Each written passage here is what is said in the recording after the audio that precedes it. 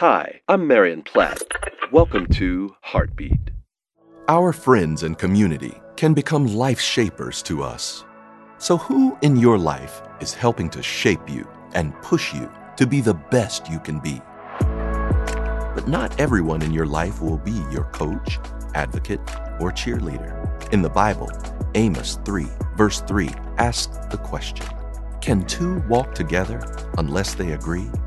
Many times, it's healthy to respectfully disagree with a friend, but this is never acceptable if the person is hindering your growth in Christ.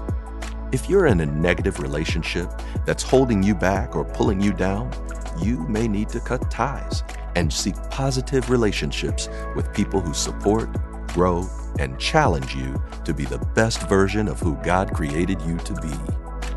Heartbeat is brought to you by the Salvation Army.